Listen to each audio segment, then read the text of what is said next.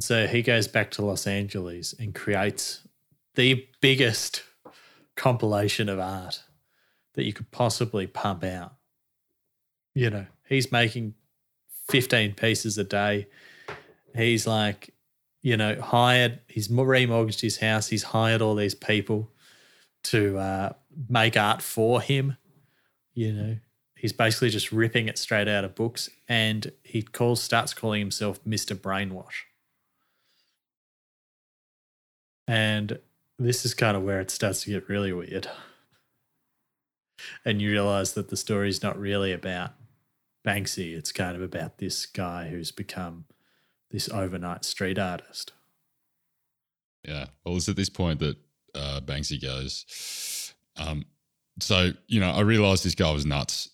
So I proposed to him that he goes and makes art and I'll actually pull the film together. And so then the documentary became about Thierry and kind of just goes full 180 back onto the videographer. And it gets to the launch of this thing. And, you know, it's absolute chaos. You know, it seemed like they were probably a couple of hours out from the event. He's got about 10,000 pieces of art that he needs to put out in this exhibition. So he's putting on one out. So he puts on an exhibition. Yeah. So he puts on. It's probably the bit we missed. Yeah. He goes, I'll put on an exhibition. He gets a quote from Banksy. He gets a quote from Shepard Fairey, who he knows, and starts to build a shitload of hype around this.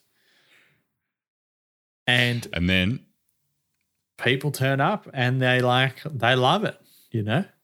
And little do they know, he's just a madman who's just scribbling randomly on stuff, or he's got like a book of art and he's just taken, you know, old versions of Warhols and stuff and like sprayed something on top of them or whatever, you know, like, and people are just loving it, you know, and he starts selling them for 50, 80,000 and all this sort of stuff. And this is kind of the point of the documentary where it's sort of like this guy kind of created himself and everyone just bloody loved it. And the best bit was if you were one of the first like 50 people through the door, you got your own unique, you know, Thierry piece or brainwash piece, right? And he basically lines up 50 prints. By that point in time, he'd broken his leg, so he's getting wheeled around in a wheelbarrow or he had a weird scooter thing that he was just riding around on. And he just lines them all up beside each other and just pours paint on them as he's riding past. And those were the 50 pieces of art. And they probably weren't too far different from the other pieces that were a part of the show. So I guess this is the point that Banksy's kind of trying to get to, is like, what is this? What the hell does this mean? What does it mean for my art? What does it mean for art in general that this guy could just go basically make a bunch of shit up that didn't mean anything, not even to him, and create some sort of hype machine to sell and people really enjoy the art? Really, he's got all the traits to become very good at something. And it brought me back to the creative curve. And if you look him up now, the stuff that he's making is actually pretty intricate and not bad. It's certainly a lot better than his first stuff. So he's actually turned himself into quite a good artist. Whether it's got much depth to it or not, but technically he made this giant Kobe mural and a few other things like that were actually pretty cool. You reckon he's making NFTs, mate? Probably. And so just to back over the creative curve, this is kind of like the 4 laws of creativity that Alan Garnett wrote in his book when he studied a lot of people who had done some cool stuff creatively. And the first law is consumption. So you need to get a feel for what's popular creativity. You need to immerse yourself in the chosen field. Well, tick. The guy spent years following street artists, as many as he could find around, and documenting what they were doing. And if only he went home of a night time and then watched what he had recorded that day, because then he would have been doing nothing but consuming his craft. Then Law 2 is imitation. Learn from the masters. All artists and great creators have done this. So learn from the best and immerse yourself in a world where they are. Hang on. If just going back on that, in that kind of consumption rule, there's that talk about like 3 to 4 hours of consumption a day.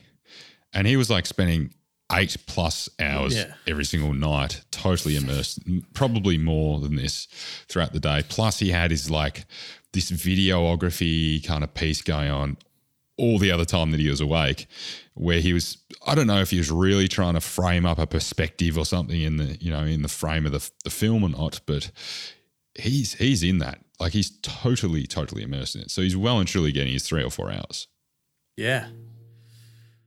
And yeah, it's so interesting because he's definitely just in that world. He's amongst the best in the world. He's following Shepard Fairey around, who made that Obama poster. And, going with him night after night to do this stuff and seeing his creative process. He's hanging out with Banksy, for God's sake, the greatest living street artist. Yeah, the Bay guy. Yeah. So figured it out by him. Yeah, so he's just absolutely, surrounded by greatness, basically. And so that's kind of like he can imitate those masters, but then he also covers him for Law 3, which is be part of a creative community. Get people around you that are also creators. And you really need a master teacher, a sort of muse, and a collaborator as well. So, and you need a promoter. I mean, tick, tick, tick for him. And then last one is that he iterate. So always be working on your art, always do that. And once he starts something, this guy, Thierry, he becomes obsessed by it. So once he started making art, he was making art for hours every day. It may not have been good, but he was iterating the hell out of it. So he's actually got all the traits that make you very good at something, which is not really what you kind of see firsthand out of the movie until you think about it a bit more. So that's my contrarian take on old Mr. Brainwash. The other thing I had here was it is like that classic saying of the harder you work, the luckier you get. Yeah. Because this guy he was immersed. You couldn't be kicking up more dust than what this guy was kicking up on a daily basis. Creating a dust storm, this guy, yeah, seriously. And every single one of those, bits of dust was a chance at just finding another connection, meeting someone else, encountering a weird situation that just ends up going to some extraordinary place. And effectively that is what ended up happening at the coalescing of all these bits of dust to the meat of Banksy. So it was almost like he was just playing the ground for connections. He was doing like the internship, for a number of years there, and just getting himself on a platform that he could really launch from later on. Yeah. Now he's rich. Well, maybe he's a visionary. He's he was strategic the entire time. And it was, that kind of masquerade that he had as being a videographer was all just part of the story, part of the strategy. Yeah, it's kind of a good thing. It's like a good example of like do something for free if you love it and you think, This is it, mate. Give back. Give back. It's strange what comes back when you give to something, particularly something that you're interested in. Therefore, you're going to give it a go. You're going to enjoy doing it yourself. You probably go back and do it again. There's something about that. I'm not going to kind of point it on good karma, but there's something in that. Yeah. What is the takeaway from this? That Banksy kind of, just to close out on Thierry. What's your takeaway from this, watching this film? There's something extremely fascinating about this movie. What is it that you take away from it if you're going to distill it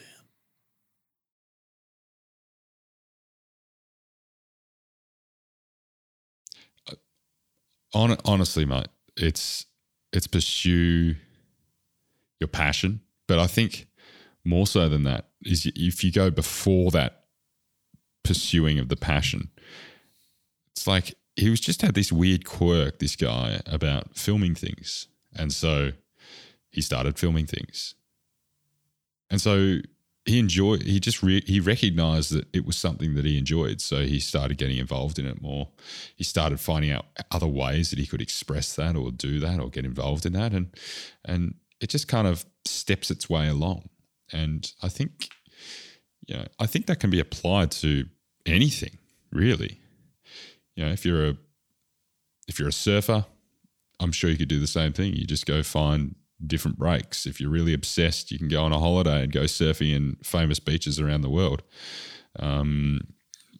You've obviously got to have a level of skill so that you don't break your back or worse.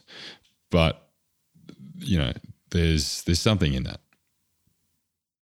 Yeah, that's really interesting. Like, if you kind of push hard enough into something, you'll find some way to make it work.